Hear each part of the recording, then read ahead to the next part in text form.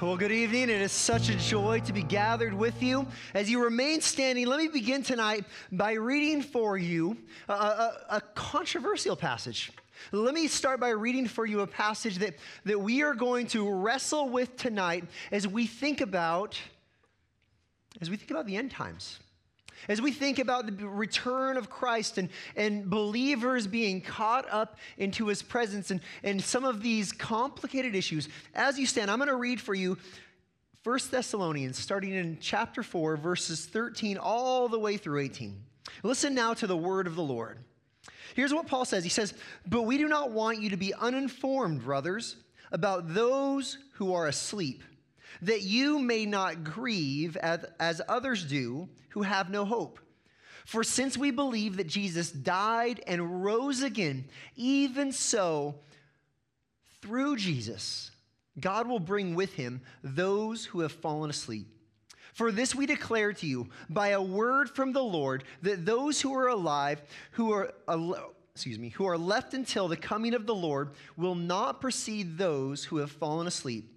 For the Lord himself will descend from heaven with a cry of command, and with the voice of an archangel and the sound of a trumpet of God, and the dead in Christ will rise first. Then we who are alive, who are left, will be caught up together with them in the clouds to meet the Lord in the air, and so we will always be with the Lord." Look at this last verse. "Therefore, encourage one another with these words." Go ahead and have a seat right there as we stop. And we're over the next 2 weeks, we're going to handle two passages, both of which deal with aspects of the end times. But tonight I want to set some things up for you by maybe, hopefully not, but maybe inching into what might feel a little bit morbid. The average lifespan for those who live in the United States, 78 to 80 years old. That is the average lifespan.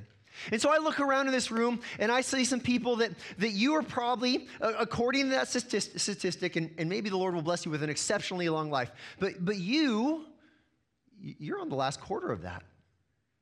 You've hit that 60-mile marker. You're on that last quarter. You're nearing the end.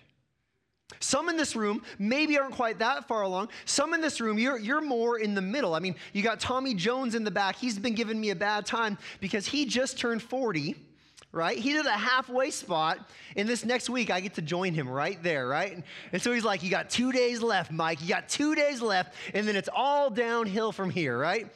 My response to that, I said, "No, sir. I'm in my prime." And so those who are in the halfway marker, we're starting to think about these things. We're starting to think about these things in a more serious manner than maybe we ever have before. And then we look at those in this room who they're a quarter of the way there or less. I mean, we got these young ones in here, and they're like a tenth of the way there, and it doesn't even register in their mind. They don't even think about the fact that death is coming. It's coming for you, and it's coming for me.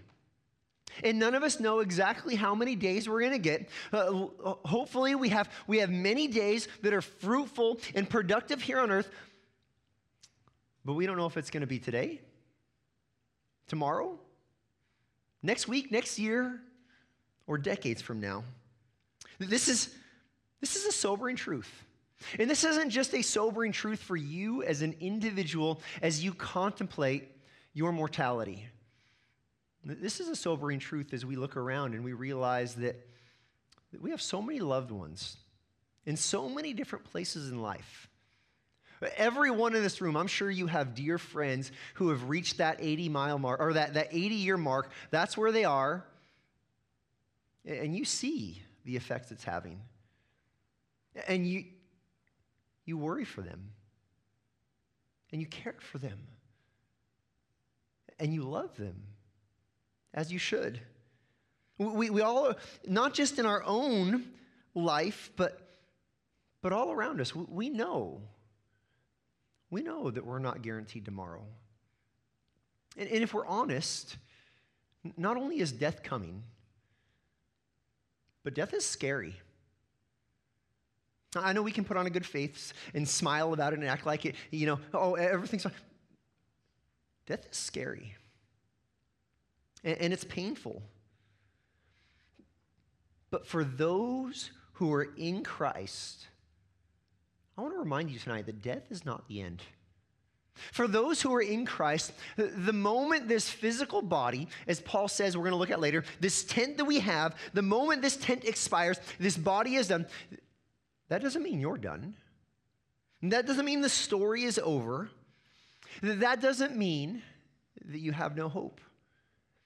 And so tonight I want to begin to wrestle with some of these most important questions in life. I want to ask you to begin to wrestle with how do you keep the pain of death from overwhelming your life? How do we keep the fear of death from becoming a deep, dark shadow that consumes us? Here's what I want to ask you. How do you stay on track with your faith when you face the reality of your own death or of the death of those who you love? And here's what tonight's passage is going to remind us of.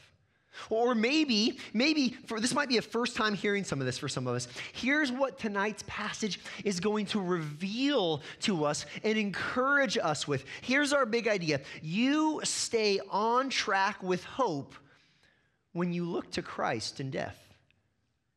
If you want to stay on track in your faith, if you want to continue to hold on to hope, there's really only one way to do it when you are facing your own end of life or when you are carrying the weight of someone near you who is facing that. And the only way to do it is when you look to Christ when you're facing this death. This is what our passage tonight is going to remind us of. So will you turn with me, if you haven't yet, open up your Bible to 1 Thessalonians chapter 4. We're going to pick up in verse 13. In this passage, if we allow it, I think it will guide our hearts and our minds through the pain and the fear of death. This passage, here's the deal. This passage, if you allow it tonight, it will train you to look to Christ in the pain and in the fear. And so let's open it up. Let's start right in verse 13. We're gonna walk through it, and the very first thing we see in verse 13 is that there is a pain in death. Look at verse 13 with me. It says, "But we do not want you to be uninformed, brothers, about those who are asleep, that you may not grieve as others do who have no hope." Now, look at the reality in this verse. Let's just begin. I think this verse is actually very comforting. See, as a Christian, when you deal with death, your own death or the death of a loved one, the Bible does not instruct you to ignore it. The Bible does not instruct you to fake like everything's happy and everything's good, and you can just kind of put on a mask and be like, oh yeah, death has no impact on me whatsoever. This passage, it actually begins with the reality of believers who grieve. It begins with that reality. I think what this passage reminds us of is that ignorance about last things is painful, not bliss. When we're talking about death, when we're talking about in a moment the catching up or the rapture, when we're talking about these things, if you are ignorant about this, if you are in the dark, if you are unaware, it's painful. It causes fear. It causes tension. That word ignorant, it means to be uninformed. It means to be unaware. Paul is not pointing at them with a condemning finger. He's just explaining the reality.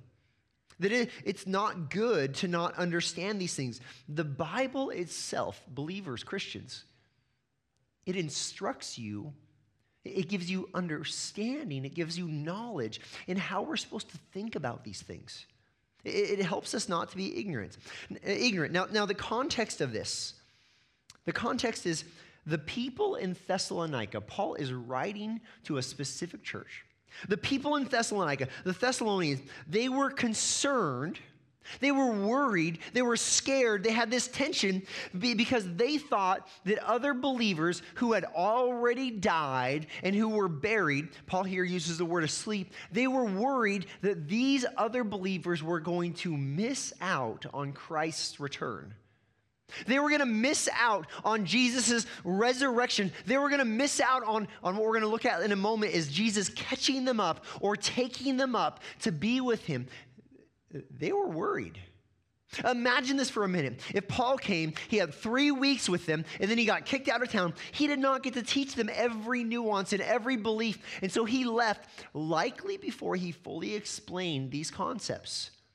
And then some of these believers died. Maybe even were martyred. Remember that there was so much animosity against these brand new Christians in this city?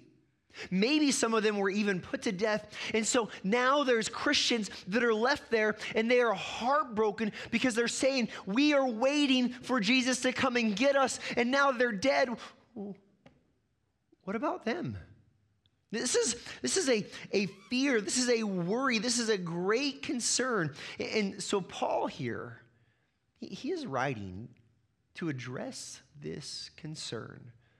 What he has in mind here, it's the death of those who have died before Christ has come back to receive them. Listen, he's not saying those who are asleep, that their body is sleeping, that they've died and their soul remains in their body. We're going to talk about that in just a moment. But this is where we start, that there is a real pain in death. And being ignorant about how these things work, it just compounds that pain. See, the death of believers, it causes pain. But what Paul does here in verse 13 is he shows us that pain is tempered by hope. It's a grief that's not just a pure grief where the only thing that is being expressed is sorrow for those who have passed. For believers, when we grieve the loss of a loved one, it's a grief that it's mixed. It's mixed with hope. Look at this passage again. Look at verse 13. The end of it, it says, that you may not grieve as others do who have no hope. Now look, grief is acknowledged here. Let me just be very clear. If you are a believer and someone you love, especially another believer, they pass away, it's okay to grieve.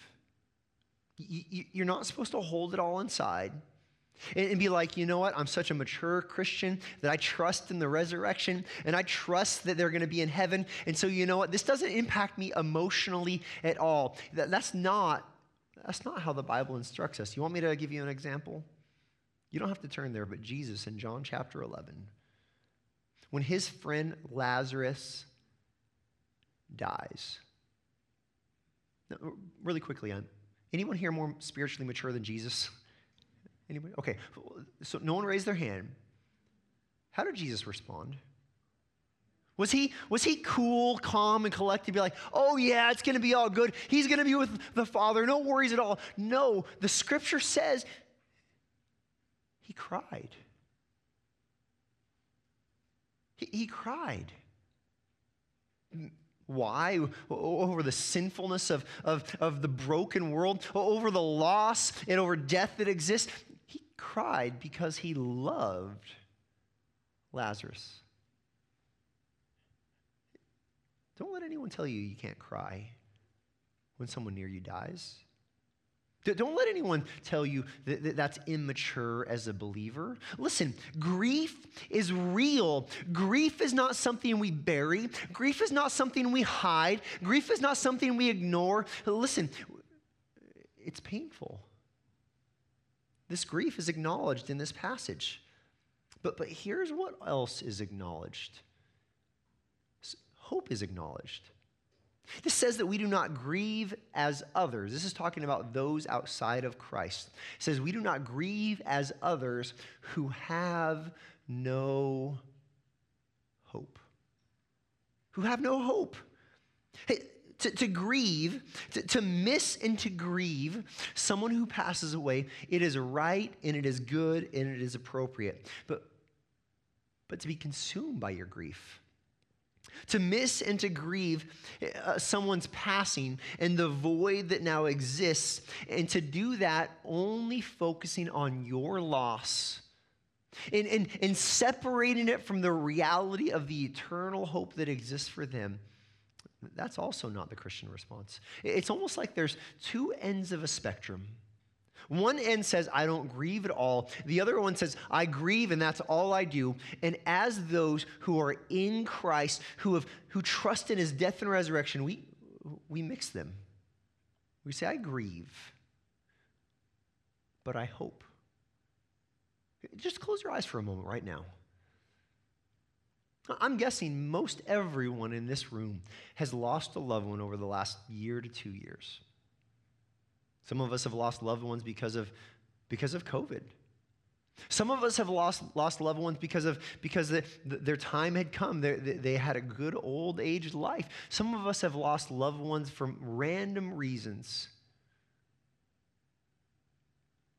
Can you say, I grieve, yet I hope? I grieve. I'm in sorrow. This is painful, yet I hope. Because Jesus is faithful and he is good and the resurrection is coming. This is where we start tonight. Why don't you go ahead and open your eyes back up? We grieve because there is pain and death, but it's not just that there's pain and death presented in this passage. Not only is there pain and death, but turn to verse 14. We see also that there is a promise in Christ. Yes, there is pain and death, but yes, there is a promise in Christ. Verse 14 says, for since we believe that Jesus died and rose again, even so, through Jesus, God will bring with him those who have fallen asleep. There is a promise here. What is this promise?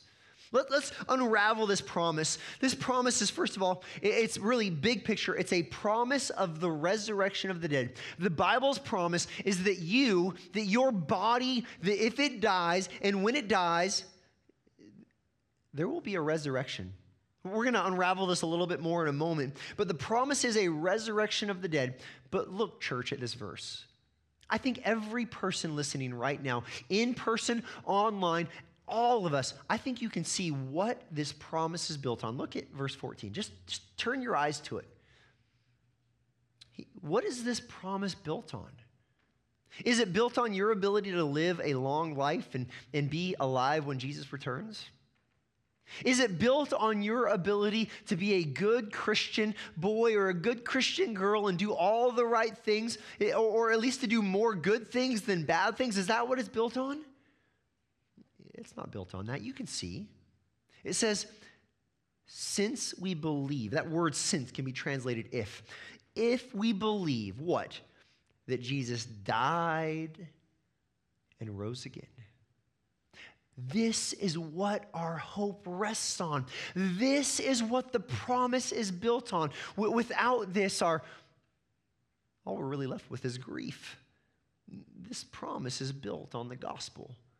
It's built on the fact that you and I, we can never be good enough. We can never earn God's approval. We can't do more good than wrong, and so God's going to give us a pass for all the wrong we've done. That doesn't work. The only thing we can do is come before him in our sin and in our rebellion and in our brokenness and say, God, have mercy. And he says, I do, because I sent Jesus to die for you.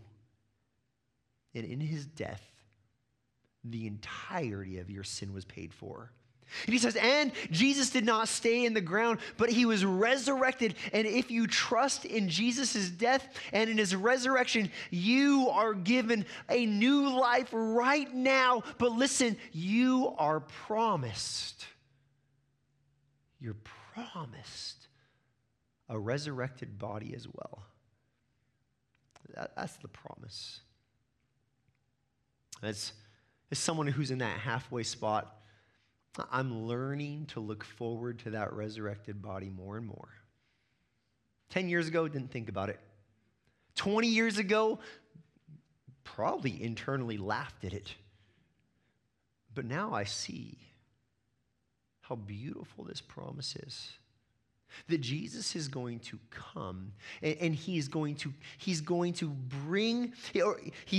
come and he's going to bring with him those who have already fallen asleep. We're going to unravel that in a moment.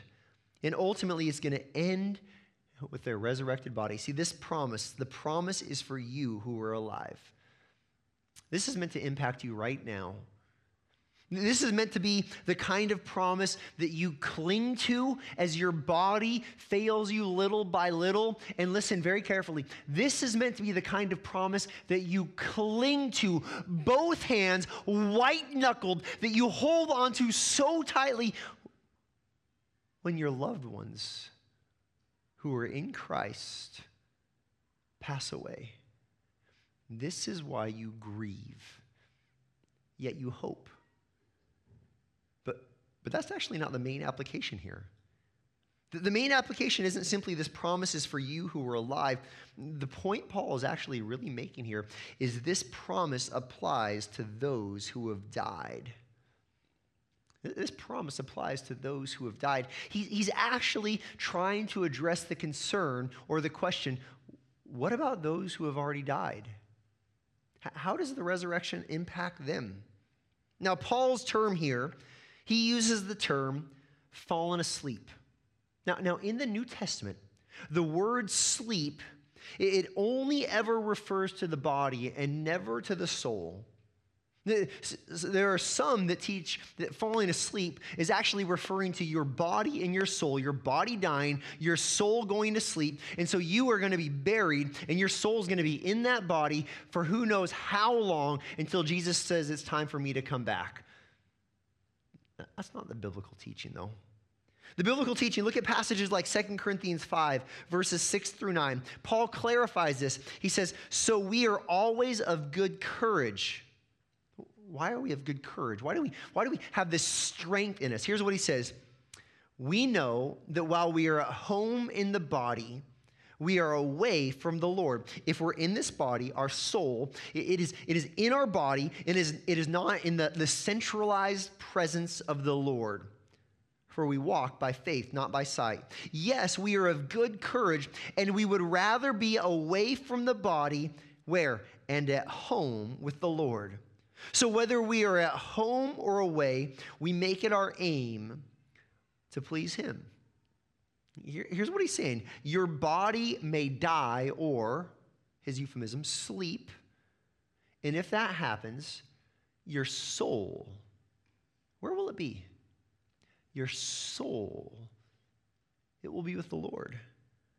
Now, this is a key false teaching of the Seventh-day Adventist Church. And this isn't to pick a fight, but this is just to be really clear, because I have known people that they were terrified of death because they were certain they were going to be trapped in their body until Jesus returns. This fearful belief that you die and your soul and body are entombed together for however long it takes, this is not the teaching of Paul. This is not the teaching of Jesus. Remember him on the cross with one of the thieves. What does he say? He says, today you will be with me in paradise. This isn't the teaching of the Bible at all. You see, what we see is a hole in the scripture. If you have trusted in Christ, you have this promise. That means those who have already died, where are they right now? Are they fearfully in their bodies in a tomb just waiting and waiting and waiting? According to the scripture, they are with the Lord.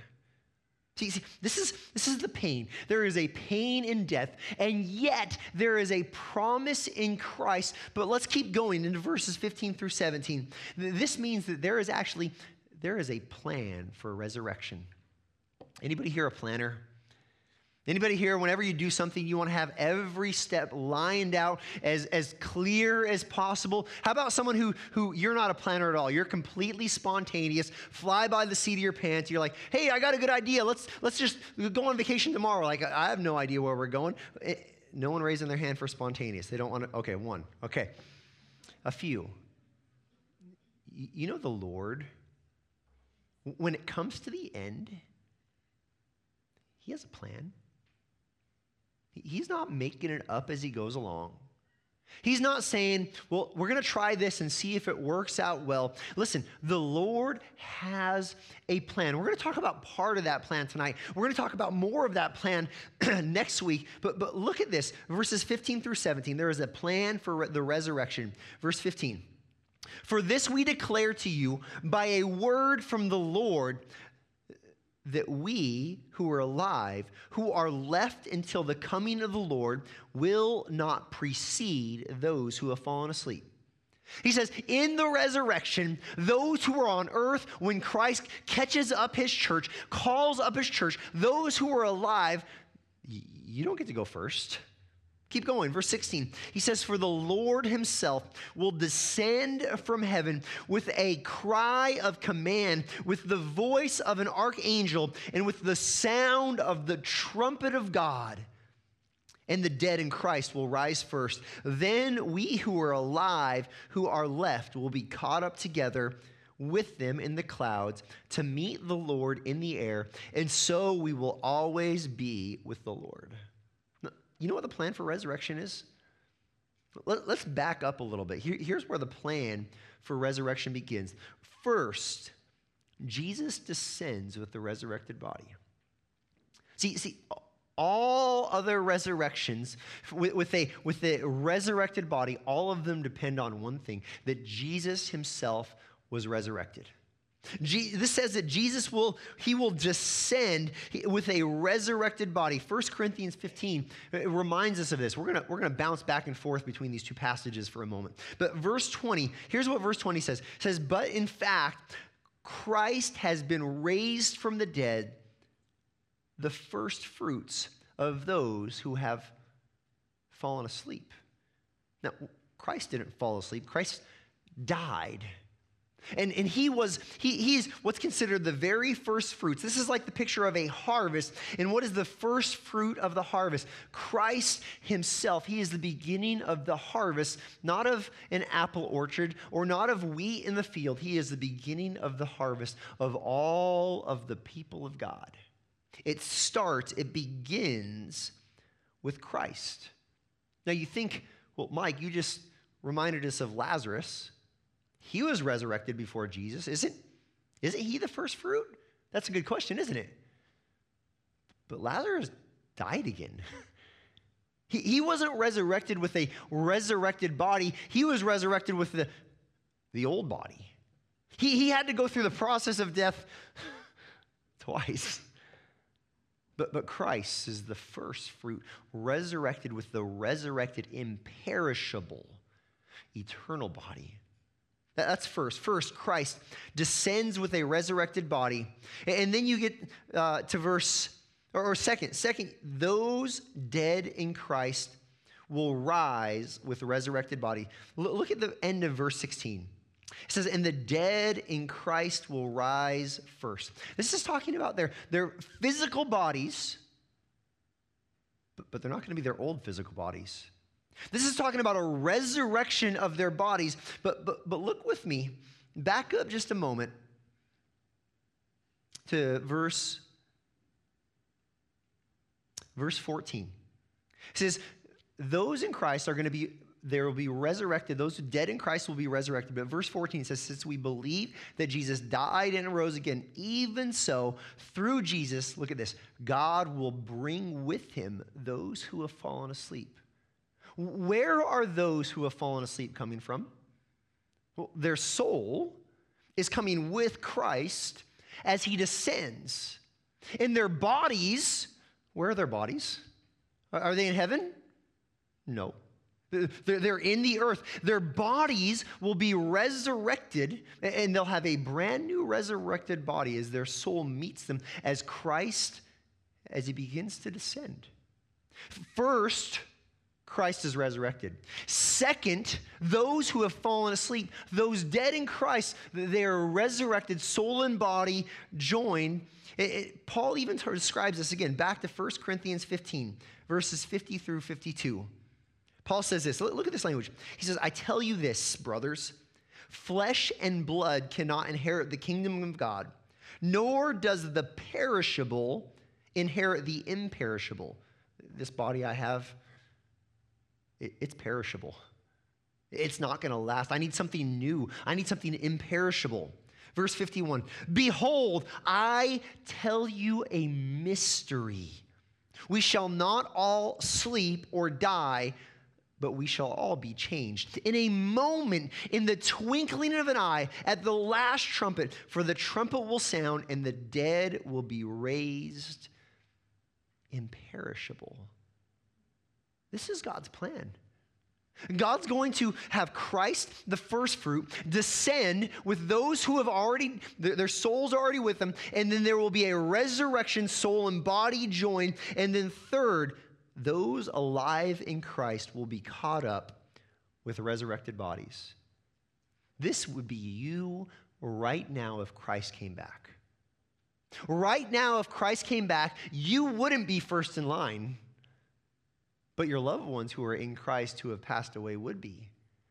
And you and I, we would be right on their heels. In a moment, in the twinkling of an eye, will be changed from perishable to imperishable, from mortal to immortal. This is the plan. Verse 17 says, and then we who are alive, who are left, will be caught up together with them in the clouds to meet the Lord where? In the air, and so we will always be with the Lord. That word caught up is so much hinges on that word. That word caught up can mean carried away or taken up. It can mean gathered up. It can mean snatched up or snatched away. It says we will be caught up, will be carried up, will be lifted up, will be snatched up to meet with him in the air. Not Christ coming to earth. We've talked about this some before, and we'll talk about this some likely more next week. This isn't his second coming. This isn't when he comes to judge the earth. This is when he comes to harvest the rest of the crop, to catch you up, to go and to be with him. Oftentimes, this is actually called the rapture. Some call it the translation. The reason it's called the rapture is because the Latin word for that word caught up, it's where we get our word rapture from. This is what, when Christians talk about the rapture, this is what we refer to. The snatching up of Christians to go be with the Lord. The one day you're here and you're trugging along and you're doing what you're supposed to be doing, and then in a moment, in the twinkling of an eye, not just those dead in Christ, but those alive in Christ on earth will be snatched up to be with him. This is what we're talking about. Look at 1 Corinthians 15 again. I just want to read a chunk of it. I think this is overwhelming to our souls. I'm going to read verses 50 through 55, and this might be one of those passages you simply want to close your eyes and marinate in it for a moment. Just let it wash over your heart and your mind and your soul. Paul says, I tell you this, brothers, flesh and blood cannot inherit the kingdom of God, nor does the perishable inherit the imperishable. Behold, I tell you a mystery. I tell you a mystery. We shall not all sleep, but we shall all be changed. In a moment, in the twinkling of an eye, at the last trumpet, for the trumpet will sound and the dead will be raised imperishable, and we shall all be changed. For this perishable body must put on the imperishable, and this mortal body must put on immortality. When the perishable puts on the imperishable, and the mortal puts on immortality, then shall come to pass the saying that is written, death is swallowed up in victory. O death, where is your victory? O death, where is your sting? See, church, death is painful. But there's a death of death in the victory of Christ that is coming in the moment of the resurrection. In that moment, what you and I will be singing, besides praise God from whom all blessings flow, what we will be singing in that moment is this: death, where is your victory? Death, where is your sting? There is nothing you can do now. You can't touch me at all. Now, what happens after the rapture? What happens after the church is caught up? We're going to take a little bit of a sidestep. We're going to go down a little bit of a rabbit hole just for a moment. But what I believe in the timeline of this moment, as God removes his church from the earth, as God removes his spirit that dwells in believers from the earth, and then God begins his plan of judgment upon the earth, what happens for those who are caught up, who are raptured? I like to call it a moment of judgment and joy. Now you're thinking, judgment? That doesn't sound very fun. But the Bible's actually clear. There's actually a passage that we referred to briefly a moment ago, 2 Corinthians chapter 5. A moment ago, we read verses 6 through 9. But I want you to see the judgment that you and we will all experience. And this is not a judgment that says, I'm going to judge whether you go to heaven or hell. This is not a judgment to eternal life, but to eternal reward. Here's what it says. Right after speaking about when we're away from our body, we'll be with the Lord. Verse 10, it says, for we must all appear before the judgment seat of Christ, so that each one may receive what is due for what he has done in the body, whether good or evil. This is talking about Christians. This isn't talking about judgment to eternal life or eternal death. This is talking about you and I when we stand before the Lord and not answering the question, did you believe that Christ was a Savior? No, we've already answered that question. He knows that. He's lifted us. He's caught us up with him. This is when we answer the question, what'd you do with the rest of your life? What'd you do with all of the time that I gave you? What'd you do with all of the resources and the finances I gave you? How did you care for the family I gave you? How did you encourage and love the church that I gave you? What'd you do with your life? What'd you do with it? This is the judgment we will all stand and give an account. Now, I tend to think the rewards we get, this is my own, I haven't fleshed this out completely. I tend to think the rewards we get will just be crown upon crown that we get to go and lay at his feet. I don't know exactly how it's going to work, and in time I'll dig that out a little more, but I tend to think it's not going to be us walking around, look at my crown, look at your crown. I think it's going to be us saying, I'm going to lay it all down at his feet because it's all because of him. But what do you want to lay before his feet in that moment? What kind of honor do you want to give the Lord, the King of glory, who saved you, who rescued you and delivered you? See, after the rapture, I think there's a judgment, but I also think there's a joy. There's a joy when the church is brought to be with Christ. This is the church. Do you realize the church, one of the terms used to describe the church in relationship to Christ is the bride? Now, us guys, we kind of recoil against that. Like, I'm not no bride. I'm not wearing no dress, right? Like, that's not really the most flattering language. But I'm going to tell you, guys, this is the one time where you can say, I want to be I want to be a bride.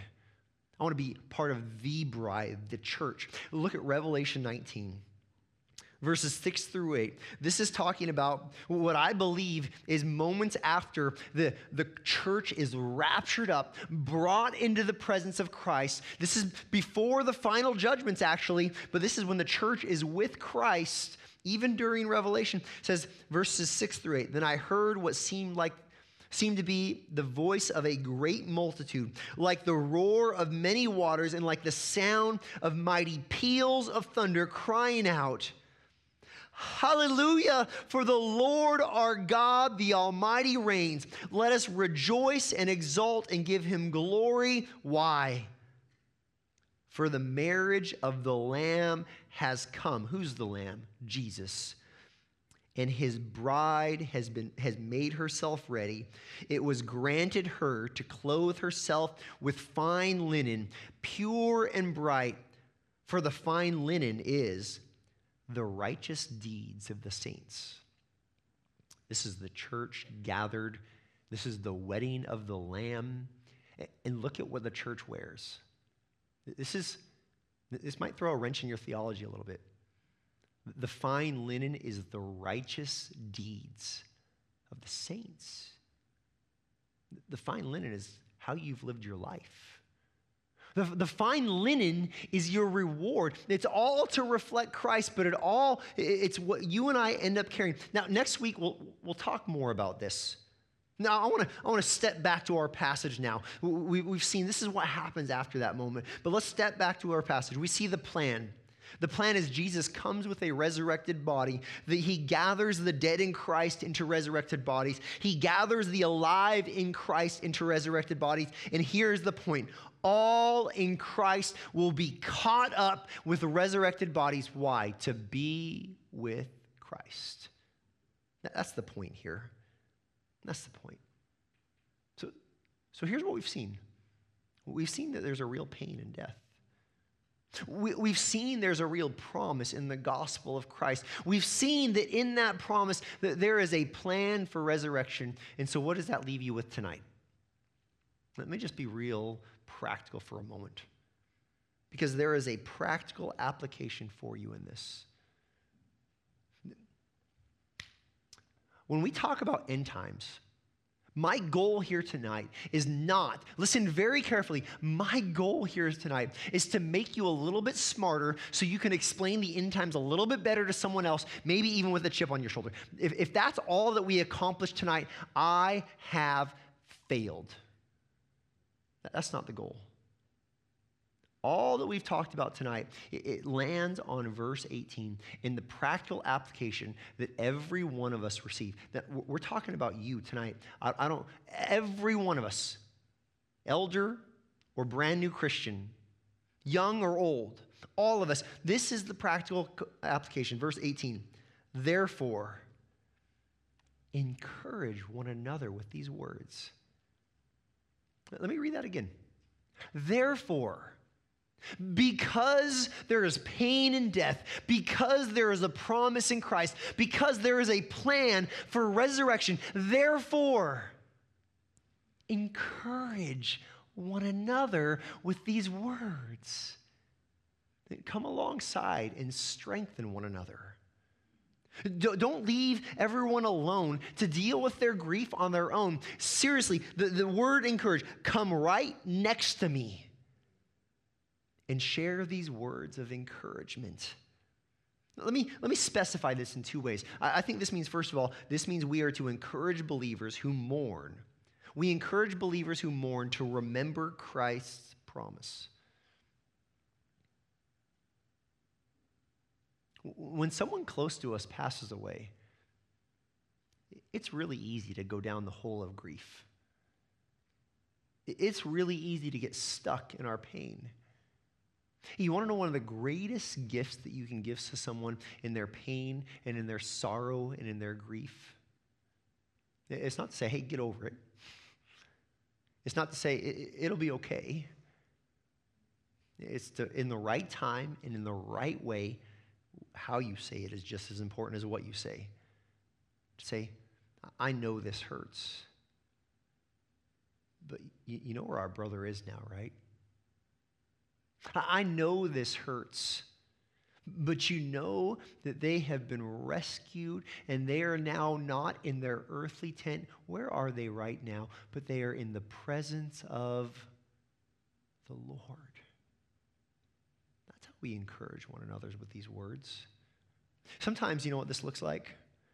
As a pastor, I think I get this opportunity maybe more than some. This looks like sitting with our loved one who they know the end is coming. And it's scary. I've been at very few bedsides where the person was without any fear whatsoever. It's scary. Even those with the strongest faith, there is a sense of fear and worry and concern as they trust in Christ. And in those moments, we can open up the Word and we can read these words of Scripture and we can encourage them to remember Christ isn't going to leave you. He is about to rescue you into his eternal kingdom. Therefore, encourage one another with these words. We encourage believers who mourn to look to Christ and his promise. But I want to extend the application a little bit further. I want to extend the application, and I recognize this is, I'm just going to tell you right now, this is more philosophical than rooted word for word in the text. I don't do this very often, but I think this is appropriate in this moment. Secondly, I think this means we need to encourage those not in Christ to consider Christ's salvation. We need to encourage those in our lives that we love and that we care for. We need to encourage them to consider the salvation that is freely offered in Jesus Christ. One of my mentors, he used to say, Mike, I really, weddings are okay to do, but I really like doing funerals. And I was like, okay, you're kind of weird. He says, Mike, when I do a funeral, I know that most of the people in that room have not heard of Christ or not trusted Christ.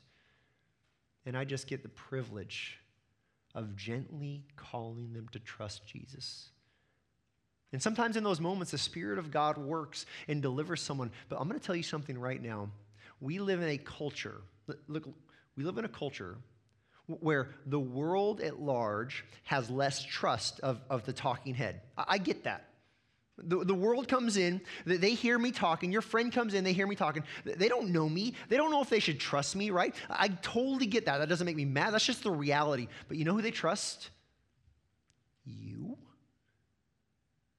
So if they hear me talk about Christ, they'll be like, what's this guy's angle? But if they hear you talk about Christ, they'll say, maybe I need to consider this. Maybe I should put some thought into this.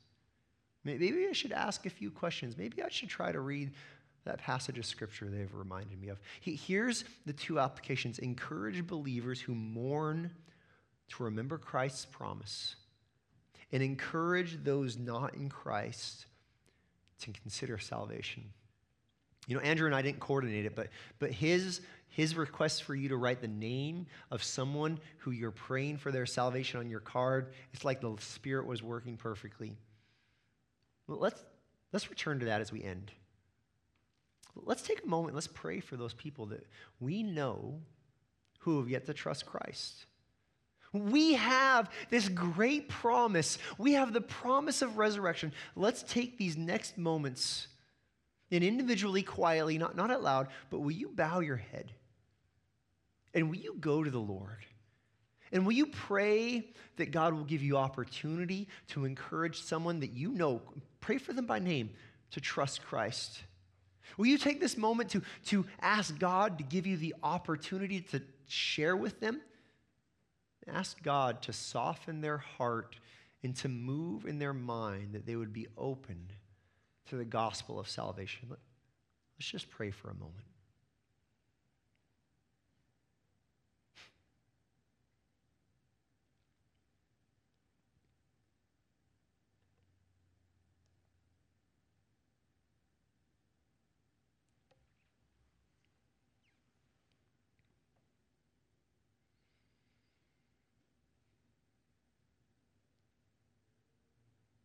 Heavenly Father, we ask that you would hear these prayers.